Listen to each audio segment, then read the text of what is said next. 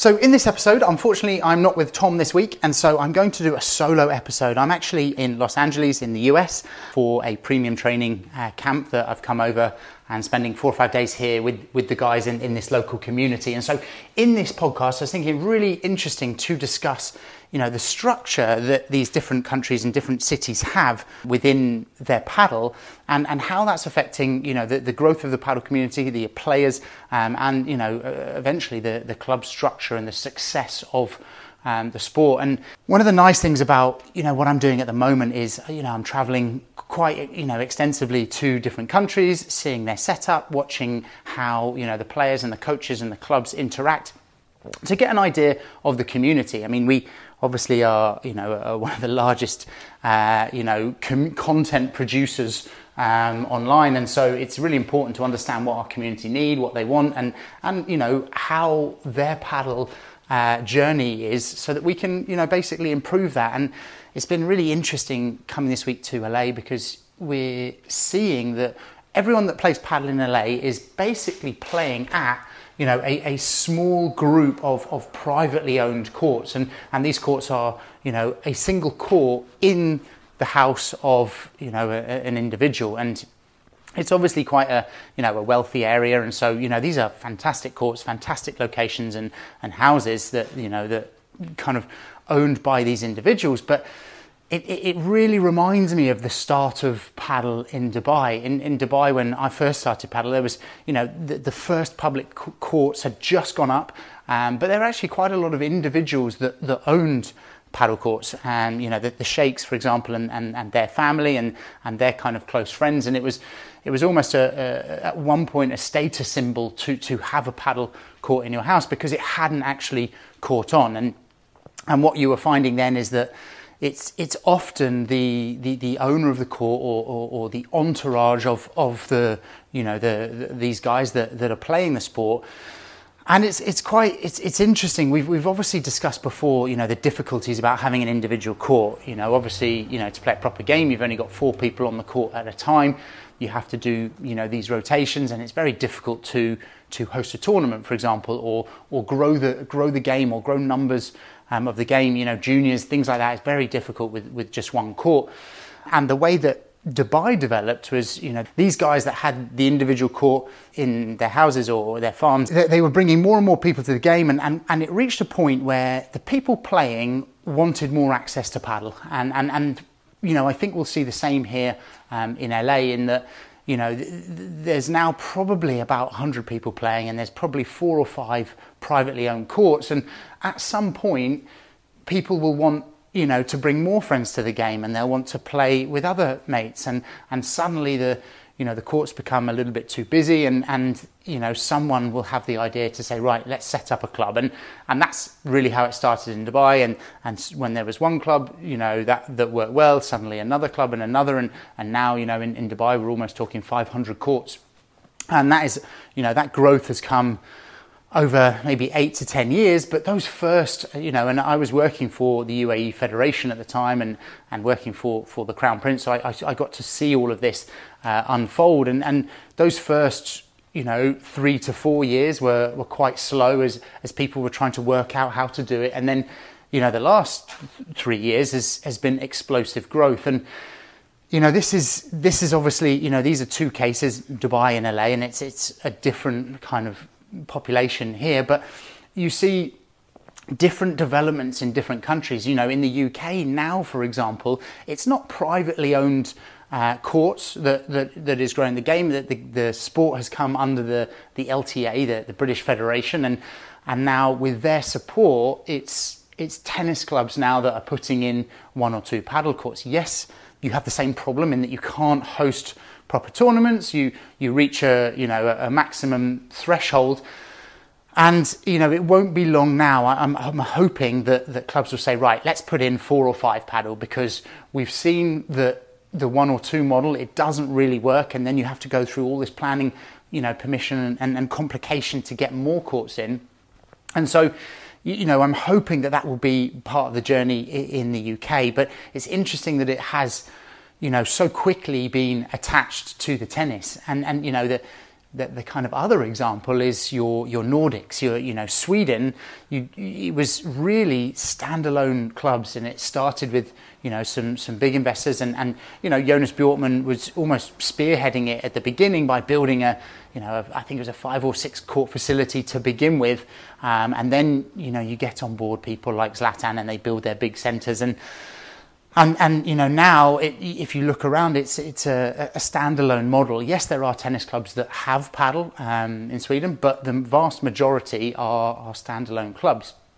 And I think that we are starting to see something similar in Denmark and Finland, and it's really interesting, and I'm really hoping that Denmark and Finland learn the lessons of Sweden, because Sweden really, they had this explosive growth. They're going up to almost 4,000 courts, but the infrastructure has not been in place, and so now they're going to have quite a difficult time putting structures in place, things like junior programs at clubs, coach education, and making sure that there's a standardization across all of their clubs, that they it's almost got to the point with almost 4,000 courts where the growth during the kind of COVID period meant that you could throw down a court. It didn't even matter if you had a restaurant or a bar or an academy, or it was just literally people renting courts. And so that you come through that time, and now the clubs are finding it really difficult to differentiate themselves. The price of the courts has obviously lowered because it was I think inflated during that time as well because of the demand. And so now in Sweden, they're going to have a readjustment, because they need to get their coaches trained. They need to introduce these academies. They need to create something at their club that players want to go to. They're now competing amongst clubs, which is an ideal situation for the best quality. It's not ideal for all of those clubs that have not had this in place and now are struggling financially. And I don't think these big kind of monster conglomerates that are purchasing all of these clubs are necessarily helping the situation, because they don't have the passionate club owner that is driving the sport, that their blood, sweat and tears are in that club. And therefore, they're spending the time at the club. They're building a nice social community, and it all is part of building a club community. And you then also look at countries where there's almost a bit of a hybrid. If you looked at Belgium and Holland, you do have your standalone clubs, but you also have a strong presence in the tennis clubs. And and Holland is a really nice example, and they've got their federation with the tennis, but separated so that they can deliver their own brand. They can make the sport kind of sexy in a way for people that they want. They want to take it up, they want to play, and it's great that they can almost they kind of gave it a bit of a facelift for the padel in Holland, and now they're going to reap the rewards for that, because they put in good content. They're working really hard to make that. They've just held the World Padel Tour Amsterdam, and I think that these countries like Holland and Belgium have really kind of done things well. You've got great juniors coming through. Their top level, the country teams are doing really well, and so it's interesting to see how the sport is developing in all of these countries. And I say country because that's, it's quite broad. If you take the US, for example, and the example we gave earlier was with LA, which I think is a slightly different scenario. You've also got, Miami and Houston, which is much more club orientated. They've got some big clubs in there, and they've got lots of players that come to those clubs. You've got Las Vegas as well, and those are set up clubs and stand alone for the most part. There are some tennis clubs that have a few padel, and it's only a matter of time until the game gets some momentum over here, and some growth. And really, I don't think there's necessarily a right way to do it or a wrong way to do it, but the importance of building a padel community is paramount, and having a group that they love to come down, they love to play, they like to socialize, and appreciating that it is different to tennis. And this is something that, again, in the UK, if the paddle goes under the tennis federation and goes into a tennis club, there needs to be an appreciation of paddle by that club or by that federation, that it is a different sport. And this is something that we're often saying to club managers or to coaches, is that you wouldn't have a tennis coach, if you put in, for example, squash courts in your club, you wouldn't have a tennis coach go and, coach squash. You would either go and train a squash player to coach, or you would get a squash coach, into your club to start developing the programs. And I think it's the moment that clubs and anyone involved in paddle, whether it's a federation, they start taking that approach, that is when we will see real growth, because there are education opportunities out there. There are lots of companies, that the paddle school is one of several that are educating coaches, and it really will be what makes the difference. And a bit like, Sweden is experiencing now, it's very easy to have a massive growth of the game and have loads and loads of paddle and really see it take off, and then consider the coaching afterwards. But by that stage, you've got thousands of coaches across the country that have not been trained, that have not been educated. And so then the players are at a point where they understand that the coaching is not as good as it could be, and so they then don't want lessons, and that the cycle will continue like that. So it's so important to get the infrastructure and the ground roots in. And I know lots of people in the UK that are talking about wanting to build a club and to invest in paddle, and they see what's happened in the Nordics and they think, right, here's an opportunity. And I think the fact that the planning permissions and the councils and the red tape you need to go through to build a club in the UK, and I'm sure it will be the same in the US and Australia and Germany and certain countries, that process, while it might be frustrating for club managers or club owners or investors, it's actually buying them time to learn more about the game and to actually dive deeper into how can they educate their coaches, how can they develop a community. Because from what I've seen, and this is not specifically UK, but in many countries, is you have, I would say, a wealthy paddle enthusiast that says, I know, I'll build a club. There's a demand, and so I'm going to build it. And I've seen many investor decks where we've got 3 or 4 investors that are all playing 3 or 4 times a week, love the game, and they say, right, we're going to build a club, and there's not a consideration of, hey, should we bring someone with paddle experience in and make sure that we set up the right programs, we set up the right structure, we have every infrastructure in place to grow a paddle community. They normally think, right, I'm a businessman, I play a bit of paddle, I'm an enthusiast, let's put some courts down, I'll get it busy. And then that's fine to begin with while you go through a boom, but the moment you get competition and you get another club in your area, it's then being like, right, well, how will you differentiate? And at that stage, it's then quite difficult to introduce the correct way of doing things. So my recommendation would be, if you are in an area, whether you're a player, a coach, an investor, a manager, if is almost to say, right, how can we be part of this paddle community? How can we grow the game? What do we need to create a better infrastructure for players? And that is, obviously our major focus is players. They're the kind of center of our mission. Is, the reason we do coach education is to help players improve, and the reason that we work with clubs is to drive players to the club and create a good atmosphere for the players. And the reason that we consult with federations and write their coach education material and things like that is, again, because the end user is the customer is the player, and we want them to really enjoy their paddle journey and experience. And the moment that clubs understand that concept and federations understand that concept, that the paddle community is the kind of beating heart of their club or their federation, then you will see real growth. And as I said earlier, there's not a right way or a wrong way to do it. It's just, whether you're a tennis club putting in paddle, bear that in mind and have that consideration. Whether you're, the owner of a private court and you've got more people coming, just bear that in mind, that, are you doing this because you want to play a match, 2 or 3 times a week and you like the exercise, or are you trying to develop the community? And I'm not saying you have to develop the community.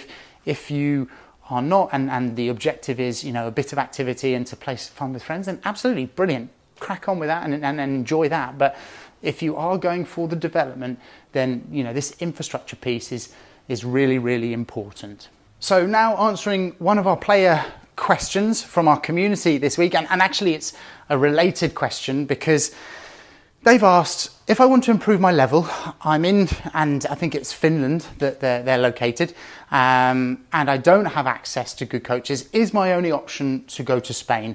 And this is, a question that we're getting asked a lot, not just at a recreation level, but also, as a performance, as a junior, and as a coach. And I think that it depends on your objective. It depends on, which of those you are. As an example, I think, for coaches, you actually can get some great coaching material in your country, maybe in a different sport, because I think the big key to coaching is, your communication, your organisation, demonstration, understanding how a lesson structure works, understanding, how you can get the best out of your student. And I think that is almost more important than, being able to hit a fantastic vibra, for example. And that information, you probably actually would find it easier in your country than you would do in Spain to get that type of information, for example. But as a player, I